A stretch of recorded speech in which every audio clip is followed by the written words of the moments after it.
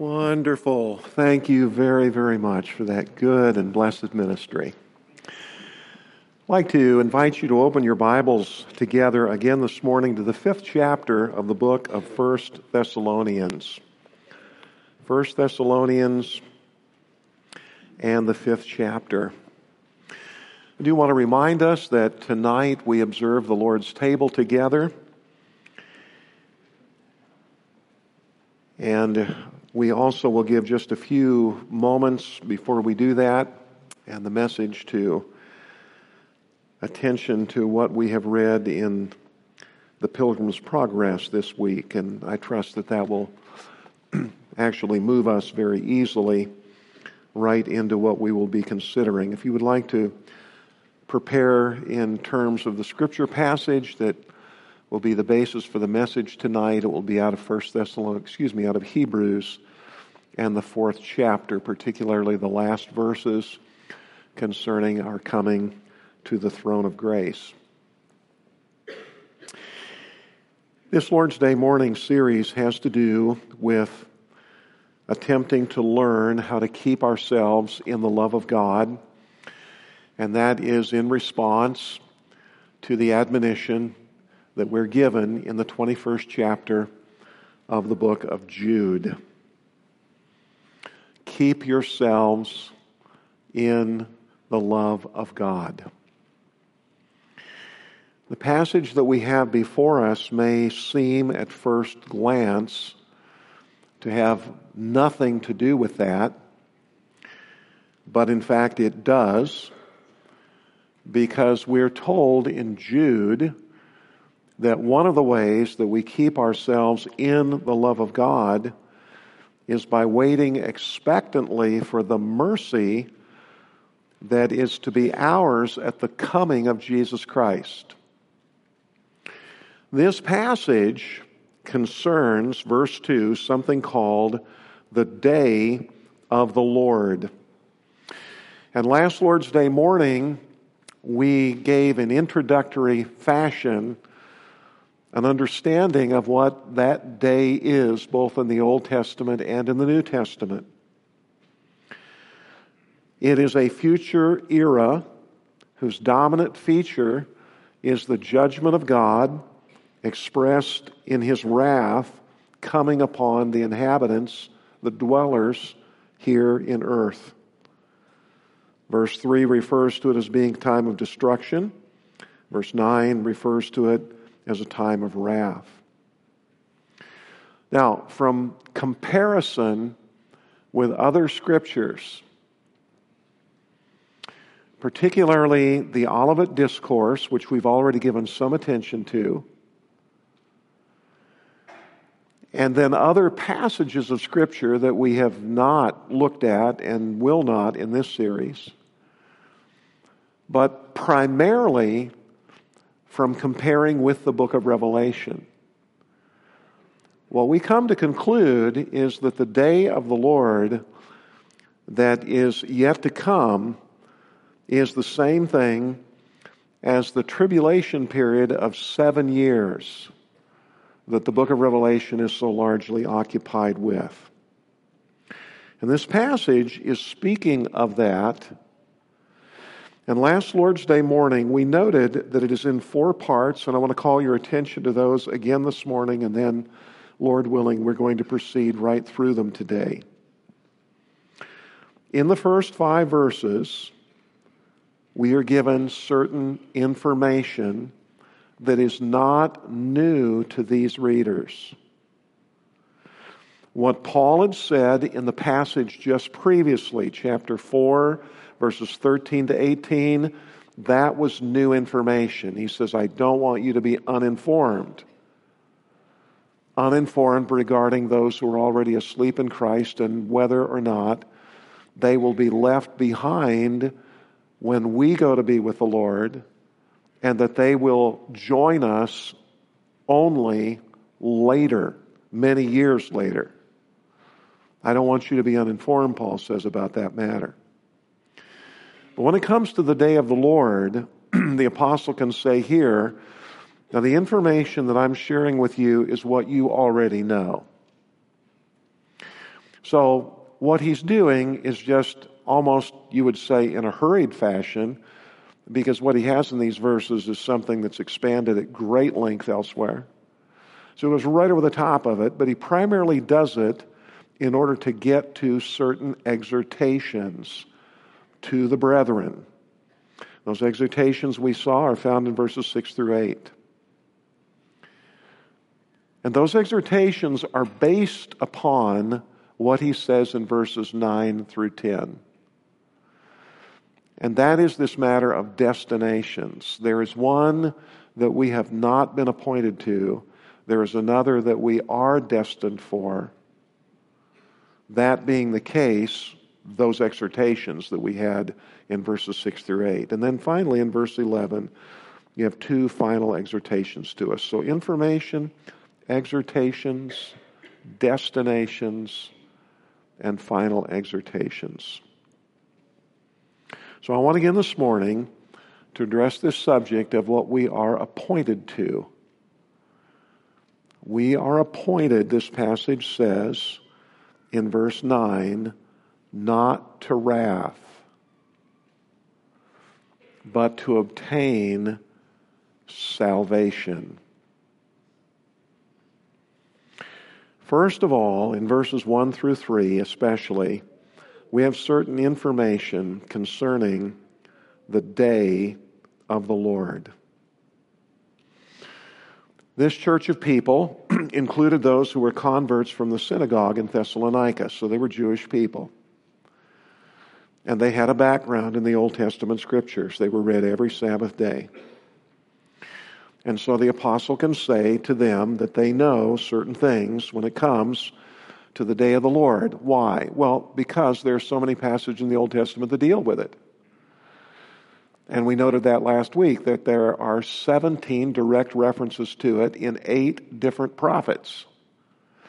Some of those references concern days of the Lord, eras of God's judgment and wrath that had already taken place by the first century. But some of those passages concern the day of the Lord as it is yet to come. Paul can say these Thessalonican believers are not ignorant about that.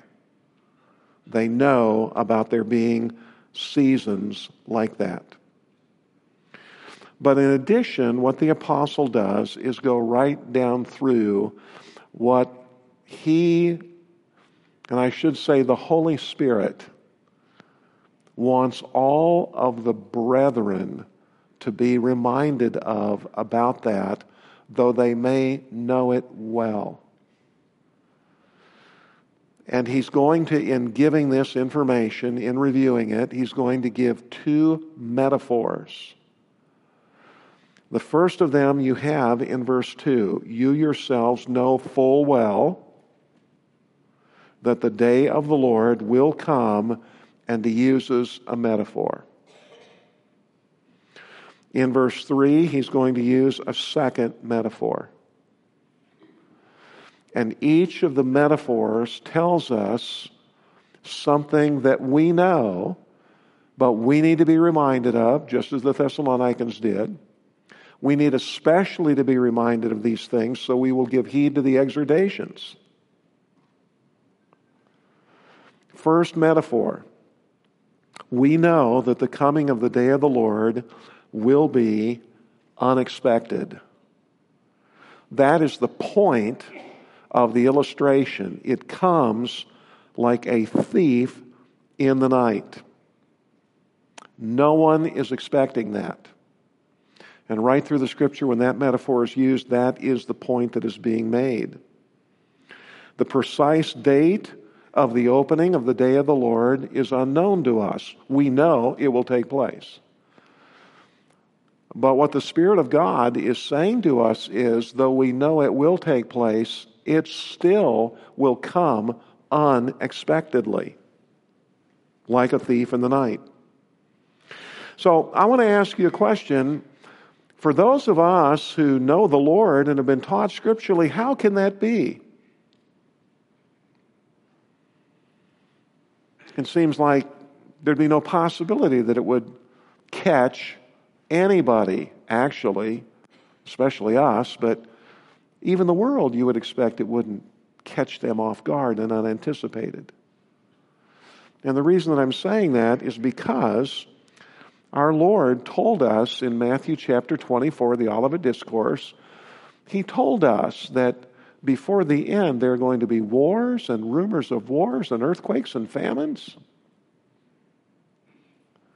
You would expect that even people in the world facing those kinds of things would begin to give some attention to, at least in their minds, the remote possibility that what the Bible says in a book like Revelation, with all of those judgments falling on the earth, that actually might be right around the corner. And yet the passage says here it's going to catch people like a thief in the night, unexpectedly. How can that be? And the answer to that, in part, folks, must be what we've seen in the 9th chapter of Daniel. And that is the passage, as you know, where Daniel is told that there is a coming 7-year period of time that is determined for the nation Israel. And do keep that in mind, that in the first place, it's determined for the nation Israel. And what we're told in the 27th verse of that passage is that there will be a powerful political figure who will have the clout to be able to draw up and enforce a covenant with the nation Israel. And that will include, evidently, their being able to begin again, resume the offering of sacrifices in a rebuilt temple.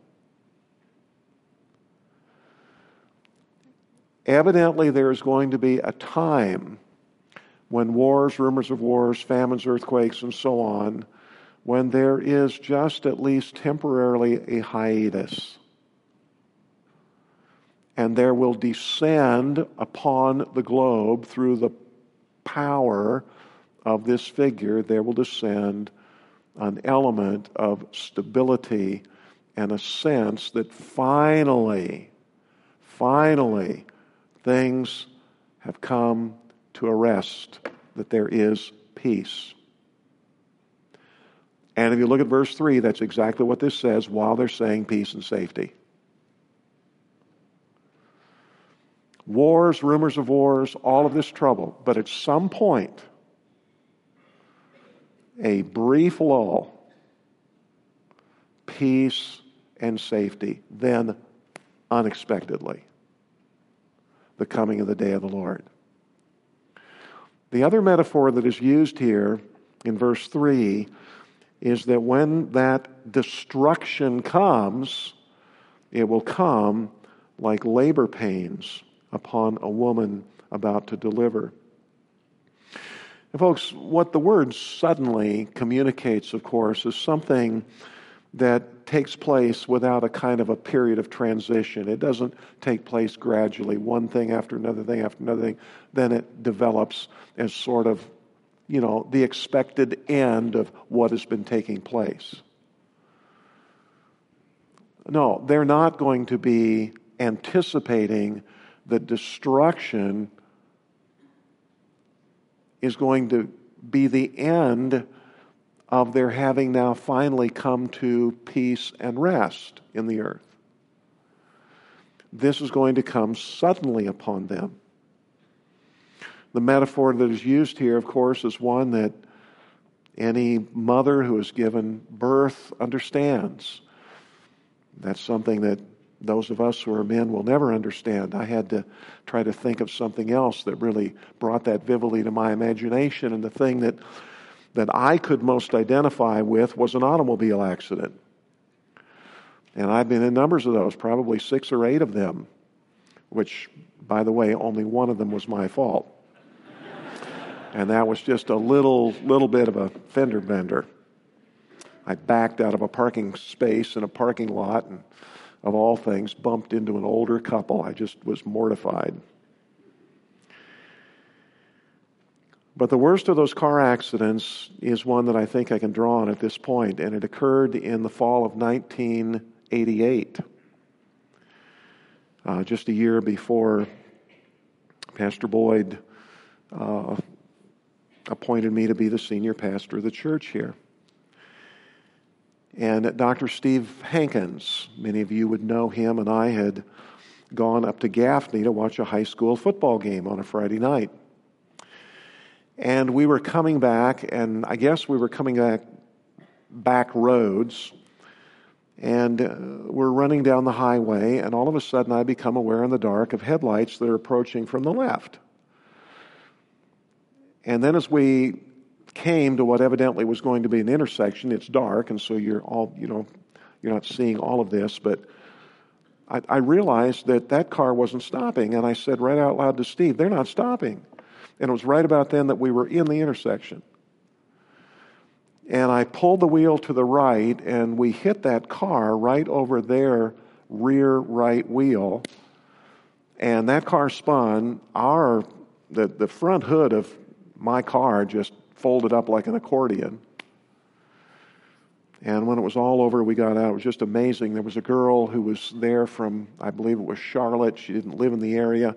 She was there visiting some cousins. She was taking her cousins. They were trying to make a run real quickly. I think it was to a McDonald's or something before it closed. She didn't know there was a stop sign there. Wasn't familiar with the area, and she hadn't slowed at all. And she had, I think, 4 small children in the car with her. It was just really of the Lord that no one was seriously injured. But my point is, it happened so fast. Even though I could see those lights approaching from the time I became aware of those lights until it happened, it was just like a blink. That's what this is describing. Folks, keep those two things in mind when you think about the coming of the tribulation period. Even as troubled as our world is today,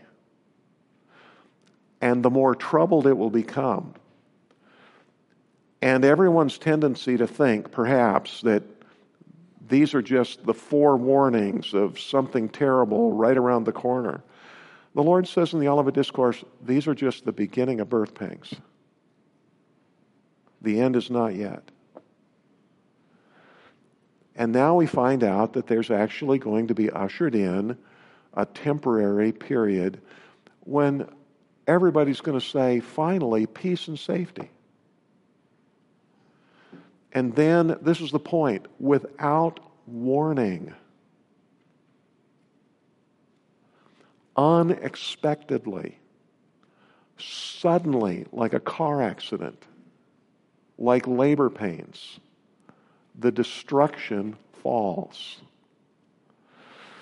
And the third point that is made here about all of this is that it's inescapable. The end of verse 3, they will not escape that. It's just all remarkable.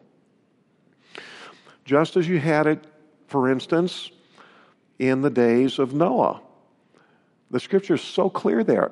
It says, in the very day, God emphasizes that, on the very day that Noah and his family and all of the beasts to be preserved entered into the ark and the door was shut, then the scripture's description is that the fountains of the great deep burst open and the floodgates of heaven, the windows of heaven, it says, opened, and destruction. The same thing that you had in the overthrow of Sodom and Gomorrah. Lot and his family escape, led by the angels, fire and brimstone. Suddenly, they do not escape. That's what's being described here. Now, I want to suggest the possibility that you would put a cross-reference right at the conclusion of verse 3, and then we're going to look at it. And that is a cross-reference in the book of Revelation. And I want to show you in the book of Revelation what, in my estimation, is the point in that book that marks this beginning. And what you have is in Revelation chapter 6 and it's verses 3 to 4. If you don't put it in the margin of your Bible, at least make note of that somewhere. After we look at it, then you may want to put it in the margin of your Bible. But let's turn to that, Revelation chapter 6.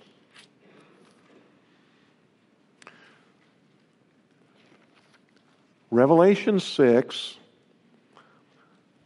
records the Lamb of God beginning to break the seals on a great scroll. And what you read of then, beginning in chapter 6, is that every time he breaks one of those seals, something happens on earth. When he breaks the first of those seals, verse 1, verse 2, something happens. When he breaks the second of those seals, verses 3 and 4, this is what happens. When he broke the second seal, I heard the second living creature saying, "Come." And another, a red horse went out. And to him who sat on it was granted to take peace from the earth. Obviously communicating that to this point there had been peace. But it is granted to this particular horse and rider to take peace from the earth, and that men would slay one another. A great sword was given to this rider. Now, folks, evidently then, what you have in verse 2, where when the first seal is broken, and what John sees is a white horse and a rider on it with a bow, which is, of course, an implement of war. And a crown is given to him, so he reigns. And he went on conquering and to conquer. When we went through the book of Revelation, my own suggestion was that the person who is best figured here is the coming man of sin, that prince who will make that covenant. And he obviously will have the power to do it, and he will reign and he will conquer. But the result of his having done so is going to be a period of peace, because the next rider takes peace from the earth. So the consequence of what the first rider does in his conquering is to usher in a period of peace. Second rider takes the peace from the earth, and his doing so is not just regional, it's global. What he does, look at it, verse 4, is take it from the earth. So that everywhere there is this loss of life. Men are moved to slaughter one another. That may be, of course, why he is colored red, in keeping with his powers of bringing blood and universal killing. That, in my estimation, is the beginning of the day of the Lord and the wrath of God. And of course, as the scrolls continue to be unrolled, when you come to the breaking of the sixth seal, if you look at verse 16, the people on the earth finally recognize this and say, the wrath of the Lamb has come. It's the day of his wrath. That's the opening of the day of the Lord. Now, if you go back, please, to 1 Thessalonians chapter 5. What we've seen to this point then is this, that there is coming a day that is going to be unparalleled. Well, I shouldn't say unparalleled. It is going to be unequaled. It is going to be unique in its display of God's wrath and his judgment upon all the earth. There have been previous days of the Lord. They are precursors. They're previews, as it were. But this day, the Bible teaches, is unlike anything that has come before, and there will never be anything again like it. It is going to come unexpectedly, suddenly, and people will not escape the wrath of God in it. Now, the Thessalonians, Paul says, knew those facts. None of that is new. The Old Testament prophets speak of it just that way. In the Olivet Discourse, the Lord gave an extended discussion to at least the second half of that, the second half of those 7 years. So this is not new information. But having reminded the Thessalonians of that, and we've reminded ourselves of it this morning, now we really are prepared for the exhortations that come in verses 4 through 8. Let's read the entirety of those verses. You, brethren, are not in darkness that the day would overtake you like a thief. For you are all sons of light and sons of day. We are not of night nor of darkness. So then, let us not sleep as others do, but let us be alert and sober. For those who sleep do their sleeping at night, and those who get drunk at night. But since we are of the day, let us be sober, having put on the breastplate of faith and love, and as a helmet, the hope of salvation. Now you can see, you could pick them out for yourself, but we'll go through the sequence of them in just a moment, that little section contains exhortations, admonitions to people, to brethren, to Christians like ourselves, exhortations in light of the fact that we fully know that there's a day coming like this, and it will come on a day just like today, in the sense it'll be unexpected, it'll catch the world suddenly. Now, would you notice, please, first of all, regarding those exhortations, that they are due to the difference between us and the world. That's the point of verses 4 through 5. There's a great difference. In fact, two of them primarily that he's going to emphasize here, between us and the people all around us in a community like ours today. The first of those differences is in this matter that he already spoke of. It's in our knowledge. That's what's being referred to in verse 4. You're not in darkness that the day would overtake you like a thief. It'll overtake them like a thief unexpectedly because they don't have any knowledge that it's coming. But we're not in darkness. We actually have the knowledge about that. But the bigger point that you have here is the one that you have in verse 5. The difference between us and the world isn't just a matter of what's in our heads, because we've read the Bible and we have knowledge. Folks, the really great difference is in our nature. And we have seen this recently in our evening series on the fact that we are not of the world. What the next verse is talking about isn't just our knowledge. Look at the language of it. You are sons of light. It isn't just that you have light. You're enlightened.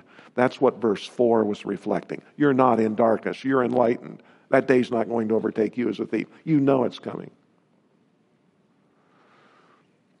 But verse 5, by very nature, you are sons of light and sons of day. We are not of night nor of darkness. And that is the same thing as we've seen that the apostle refers to when he writes to the Ephesians. And he talks to them about the kind of lifestyle that a Christian ought to have. That a Christian ought not be living a certain way. And his argument for it at the end is this, that you now are children of light.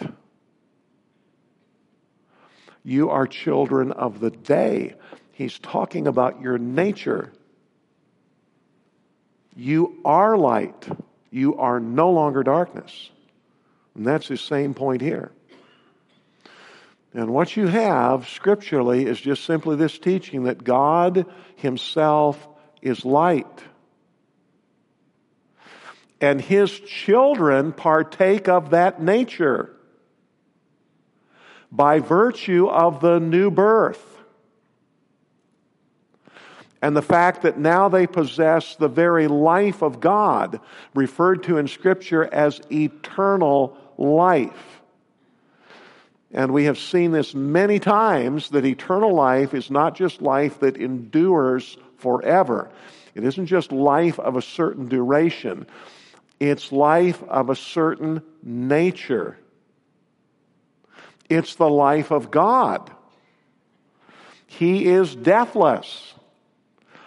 You become a Christian and are born from God, and now you are deathless.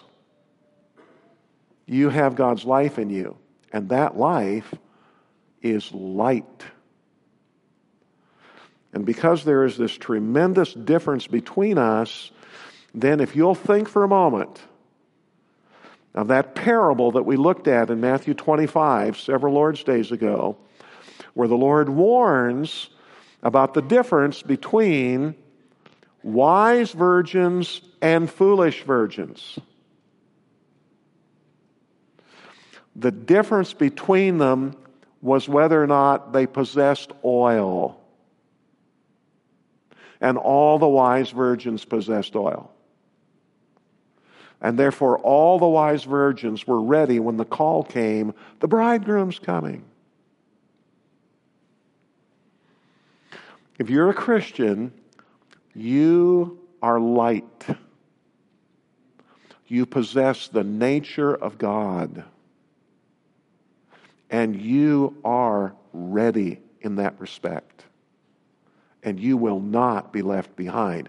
You are not a person without oil. You have everything necessary for full salvation. Now, the point here, verses 4 and 5, is that the exhortations that are going to be given to us now in verses 6 through 8 are based on that difference. It isn't just a difference in knowledge, though we do have knowledge that the people outside don't have. It's due to the fact that by our very nature, we're different than the people outside. And that being the case, now look at the sequence of exhortations that you have in verses 6 through 8. The very first of them is simply this: so let's not sleep the way the others do. And what it's talking about here, obviously, is closing your eyes and resting in drowsiness. The drowsiness that will be the world's is that false sense of security that they will have. It'll be as if they're sound asleep when it comes to actually the realities, the invisible realities that are just about to come upon them.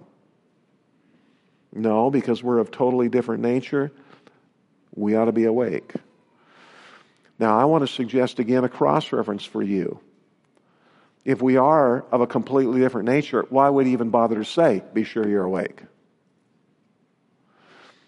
And there's a cross-reference that will give the answer to that. It's Revelation chapter 3, verse 3. We won't look at it. I can just tell you about it.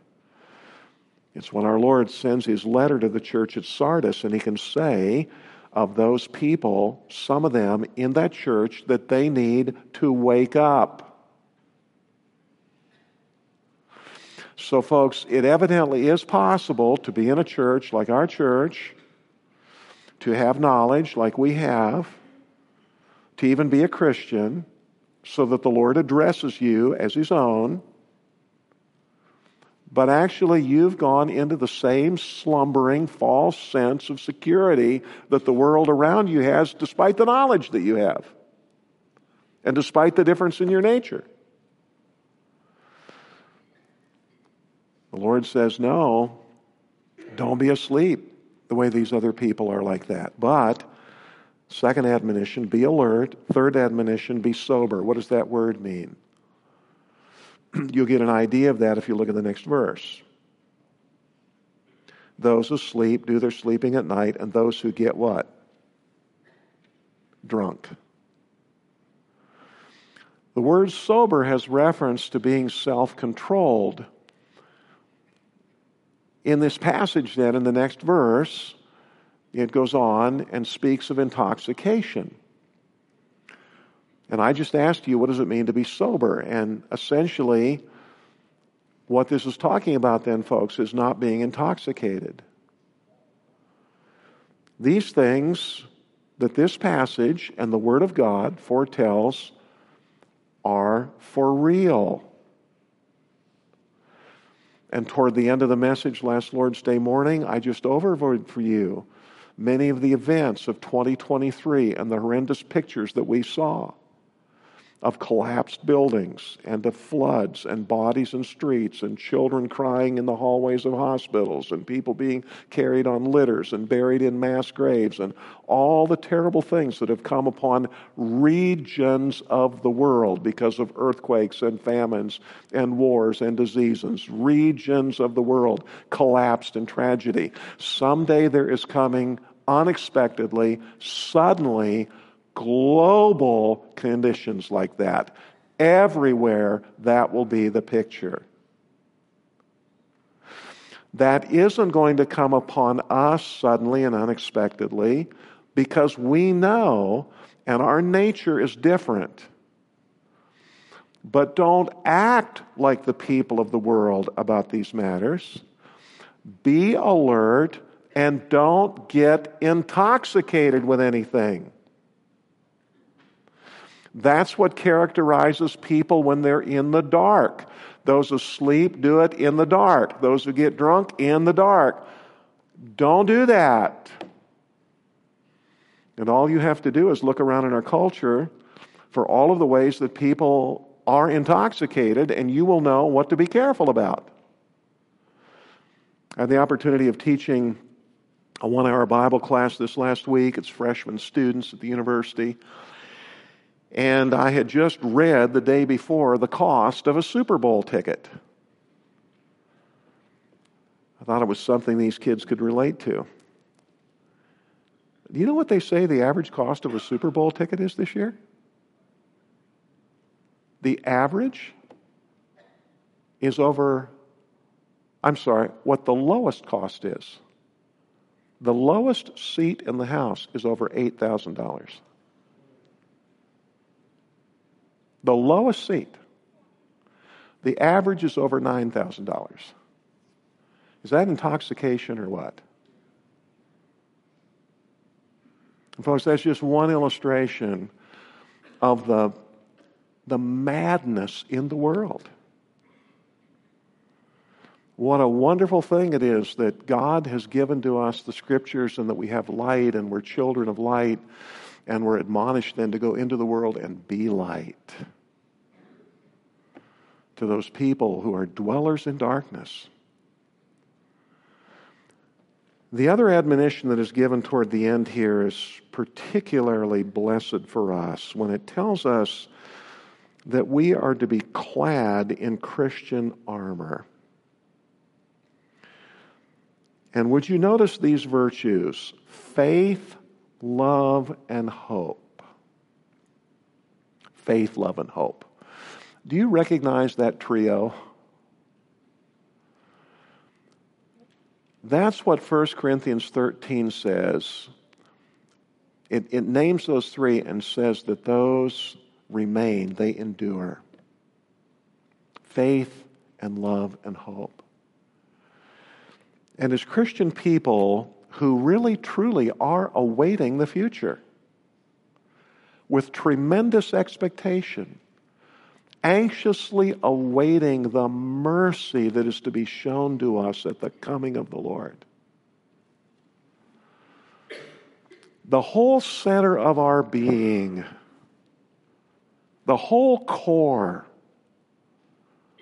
folks, protected by faith and love in this world. Faith in God, faith in the Scripture, love for God, love even for the people of the world.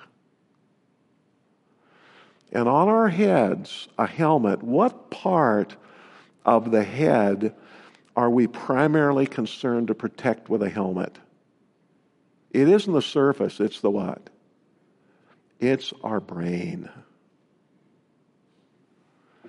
And what this passage says is that the helmet that literally protects your thinking is your hope, which is confident expectation. It's not wishful thinking. We've seen that again scripturally. Folks, scripturally, hope is not like you say, well, I hope I get a job this summer. You're wishing you will. Biblical hope isn't like that. Biblical hope is certain. It's just you don't have it yet, and that's why you refer to it as your hope.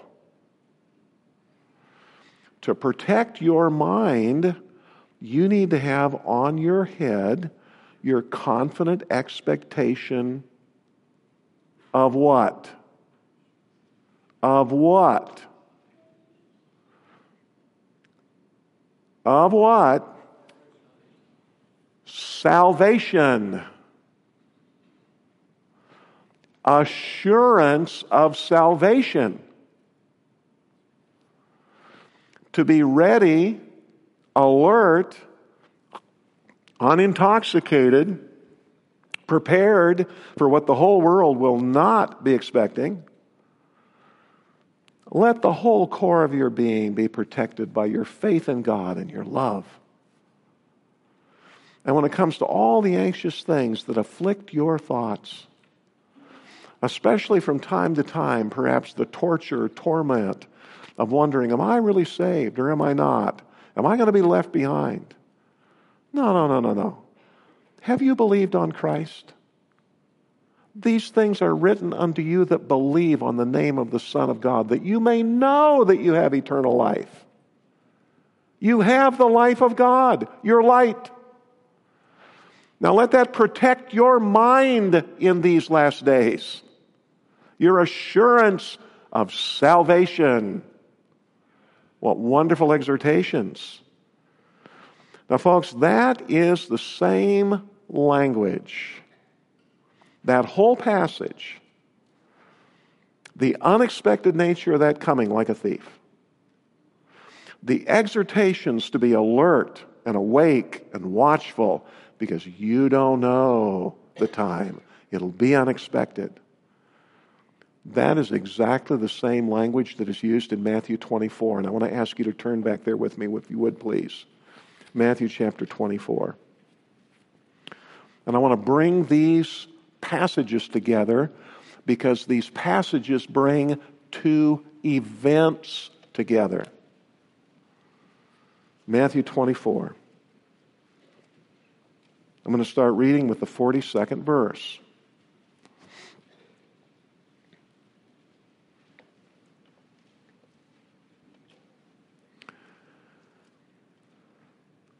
Actually, we probably better begin a little earlier. Verse 37.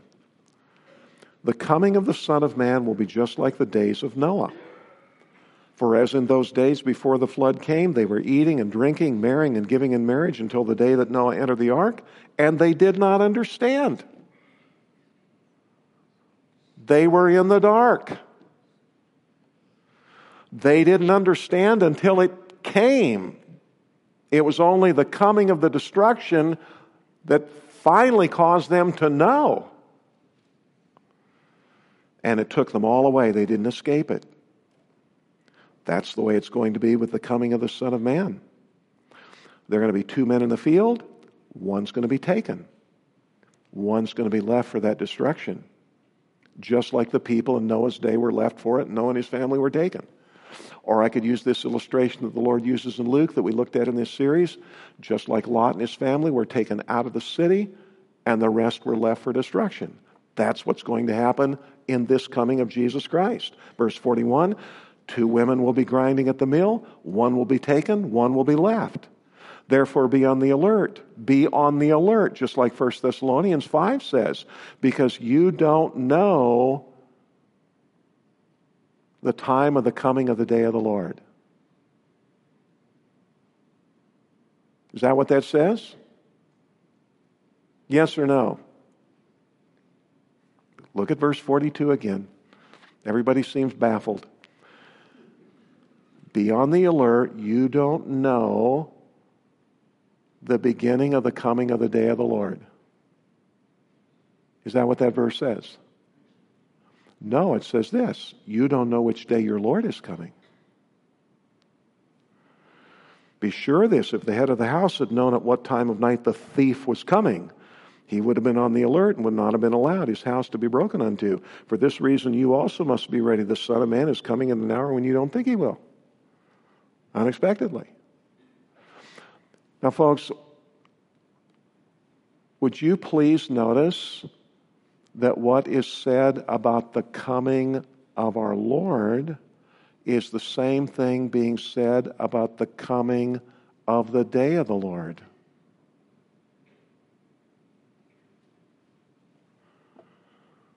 What is going to happen at the coming of the day of the Lord? Destruction. What is going to happen at the coming of the Lord? Some will be taken when others are left. Just like Noah and his family were taken and the others were left. And in both cases, the admonition, whether you look at the one event or the other, the admonition to people like us is, you need to be alert and ready. Because they're both going to happen unexpectedly and suddenly. Folks, what is the way in which they both are going to happen suddenly and unexpectedly? And some taken and some left. And those left will only understand when the judgment falls. It is obviously that those two events happen in very close proximity to each other. That the coming of the Lord for his people is like the angels taking Lot and his family out of Sodom. It's like the Lord shutting Noah and his family into the ark, and that very day, the fountains of the great deep burst open. It's that those two events happen in very close proximity to one another. Go back to 1 Thessalonians 5. That being the case, notice then what we're told about the Lord's appointment for us. 1 Thessalonians chapter 5. I'll start again at the end of verse 8. Final exhortation. Put on as a helmet to protect your head, your confident expectation of salvation, because God has not destined us for wrath. What you have in verses 9 and 10 are these destinations. And what we're told here is God's appointment for us. What he has destined us to when that day comes. When it is destruction, unexpectedly, suddenly, inescapably. When it is wrath. God has not destined us for wrath. God has destined us to obtain salvation. God's wrath is manifested at various times in history. The whole tribulation period will be a manifestation of God's wrath. Unprecedented in the history of the world. And never again equaled in the history of the world to come. There will also be, of course, the terrible wrath of God into which people will be cast, a lake of fire of it, after the great white throne judgment. A wrath that people will never escape for all eternity. But there is coming a 7-year period of wrath. that this passage is talking about. As you look ahead to that and hopefully are alert and awake and ready, don't be anxious. Don't be filled with fear. Don't wonder to yourself, am I going to be caught in that? What's going to happen to my family? Don't be filled with anxious fear. No. God has appointed you to obtain salvation. You've not been destined to wrath. That's what this passage is talking about. What's going to occur is what chapter 4, verses 13 to 18 told us. The Lord Jesus Christ is going to return. The dead in Christ will return with him. Their bodies will rise. We will be caught up together with them. We will always be with the Lord in the air. And brethren, when it comes to this other matter, the day of the Lord, you're not in ignorance. You know the way it's going to be coming.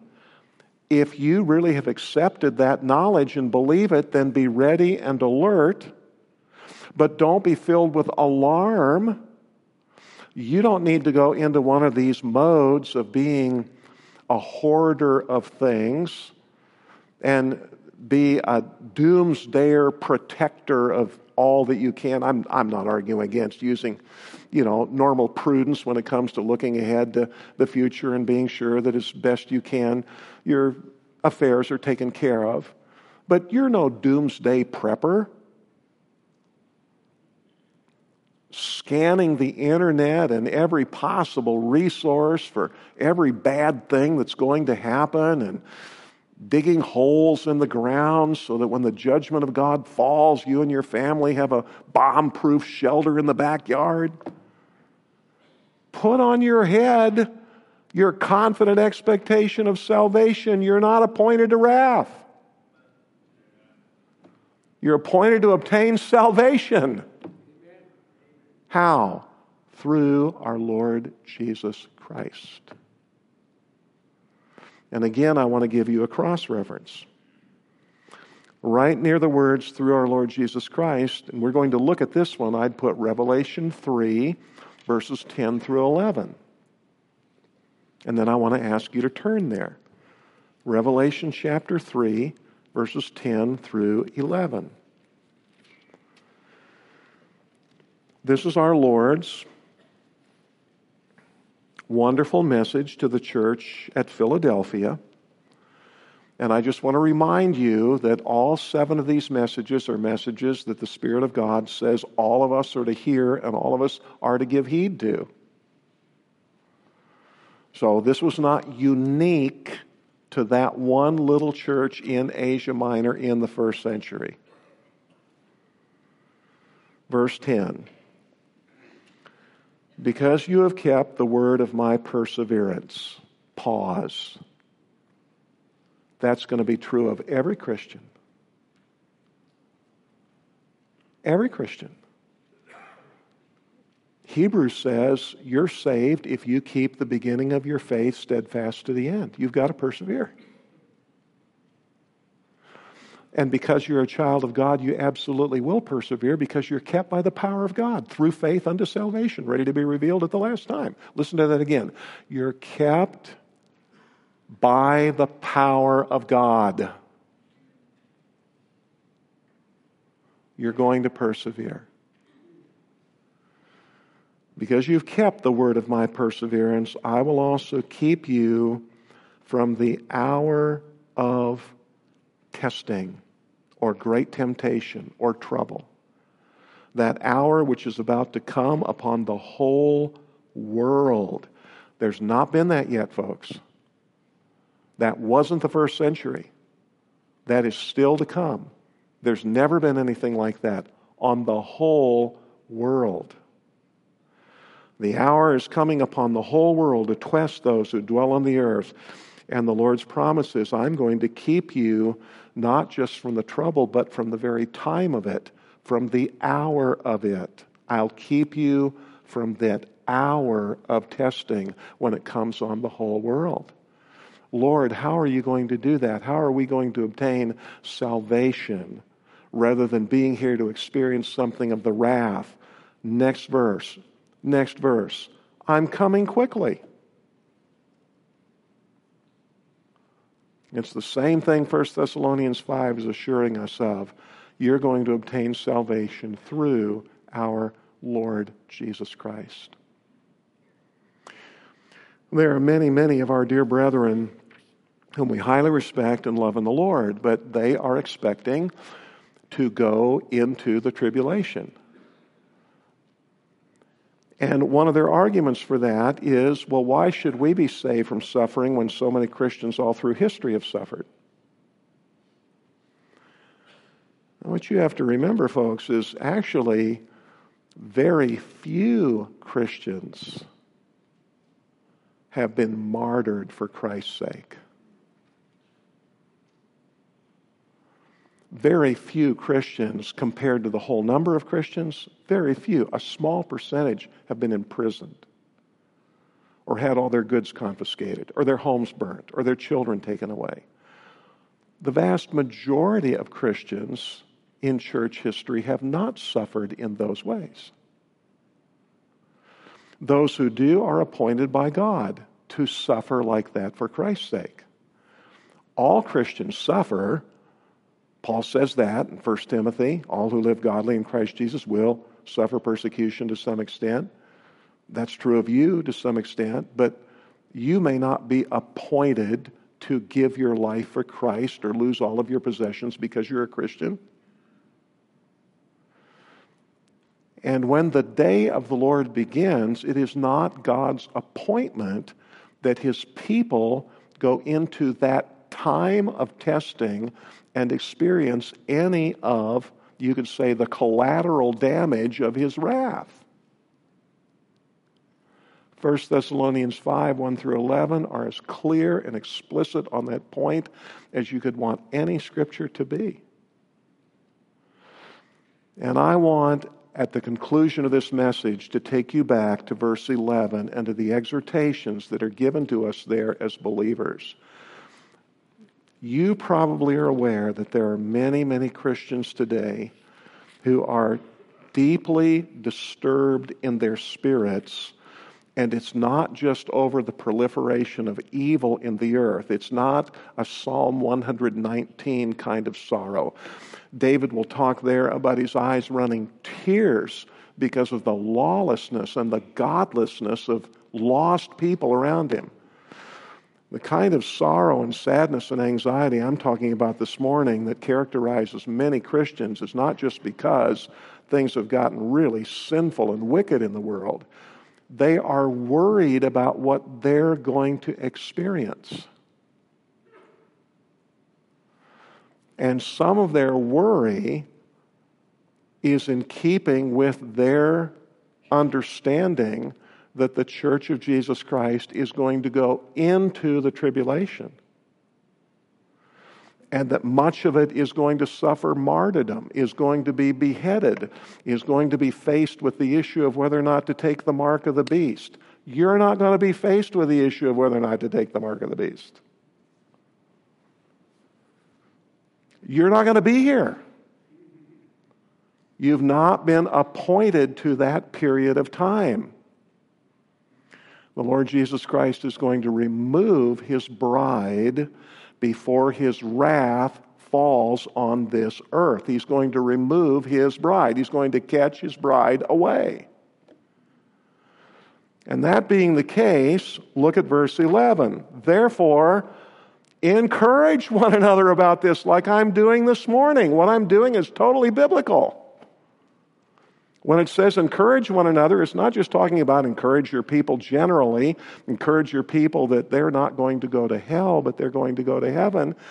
It's talking about encourage them about this matter that the first 10 verses have been talking about. And dear people, don't let any mistaken eschatology rob you of your peace and comfort about the coming tribulation. Don't do that.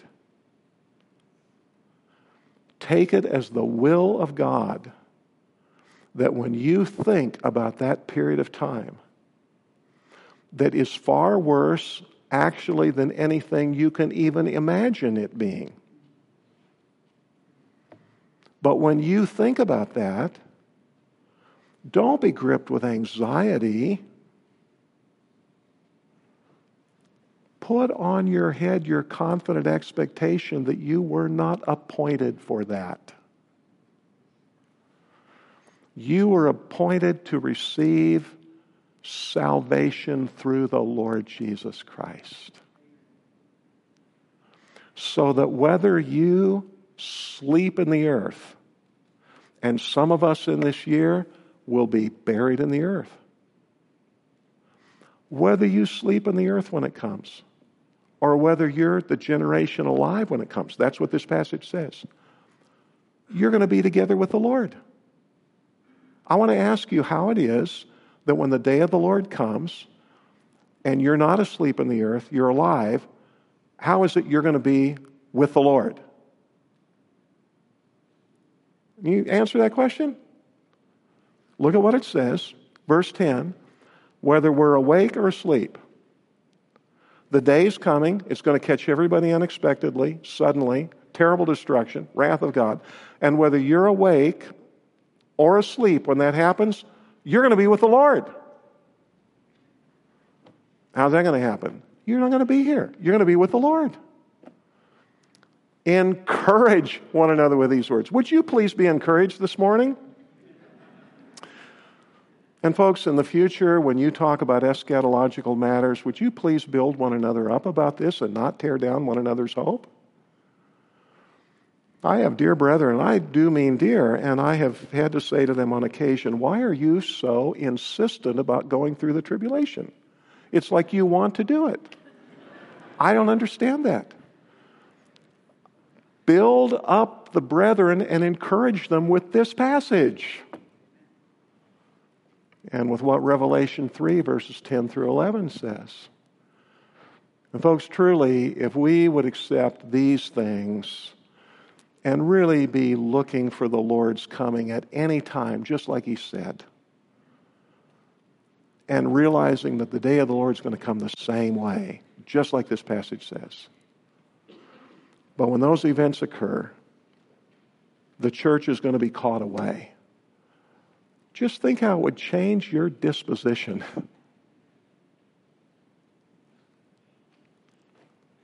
Think of how released your spirit would be. But if you toy and tamper eschatologically and start to interpret things figuratively instead of literally, you're going to confuse yourself. And you're going to be waiting for the Antichrist instead of Christ. Are you waiting for the Antichrist? Or are you waiting for Christ? Brethren, encourage one another with these things. Loving Heavenly Father, thank you for your wonderful word and for the clarity of it. And we thank you that these dear brethren, the Thessalonians, sleep in the earth, their bodies resting in union with Christ. And we praise you that that is true of all of our own brothers and sisters that we've lost out of our assembly here over the years. Thank you that they are with you. And thank you that their bodies will be raised and that we, almost simultaneously, will find ourselves completely transformed in body.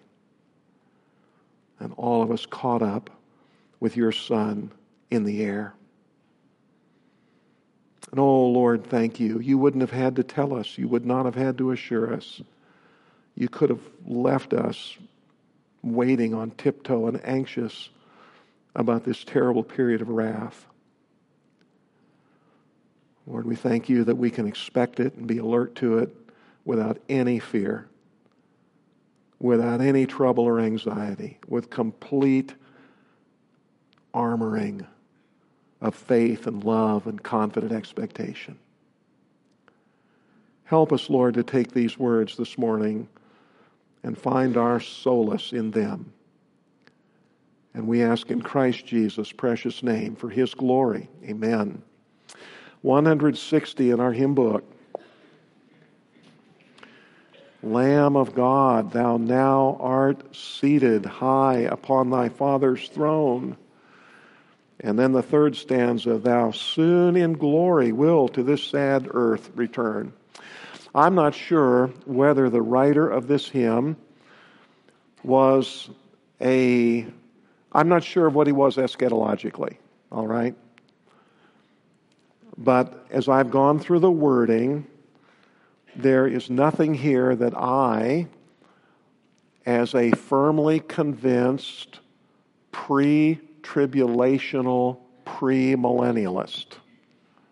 That means I believe there will be a tribulation, but that Jesus comes before it, pre-tribulation. I believe that after the tribulation there will be a millennium. I'm not an amillennialist. I am a convinced, fervent millennialist. I'm looking forward with all my heart to the millennium. I've said to some of you that we never get to fellowship. I say that's what the millennium's for. We're going to get like 20 years together in the millennium. Little joking, okay, but I'm a firmly convinced millennialist and a premillennialist. I believe that Jesus is coming before the tribulation to catch His bride away. I believe at the end of the tribulation He's coming back and we will come with Him, just like Revelation 19 describes. You're going to ride a horse. Read Revelation 19. You don't like horses. You're going to like them then. You're going to ride a horse. Christ Himself is going to be on a horse. I believe that He's coming back to finally take earthly possession. And for 10 centuries, everybody who's born during that time, they'll all be born lost, they'll all be born with a fallen nature, but they're all going to see what this earth can be like when the right person rules.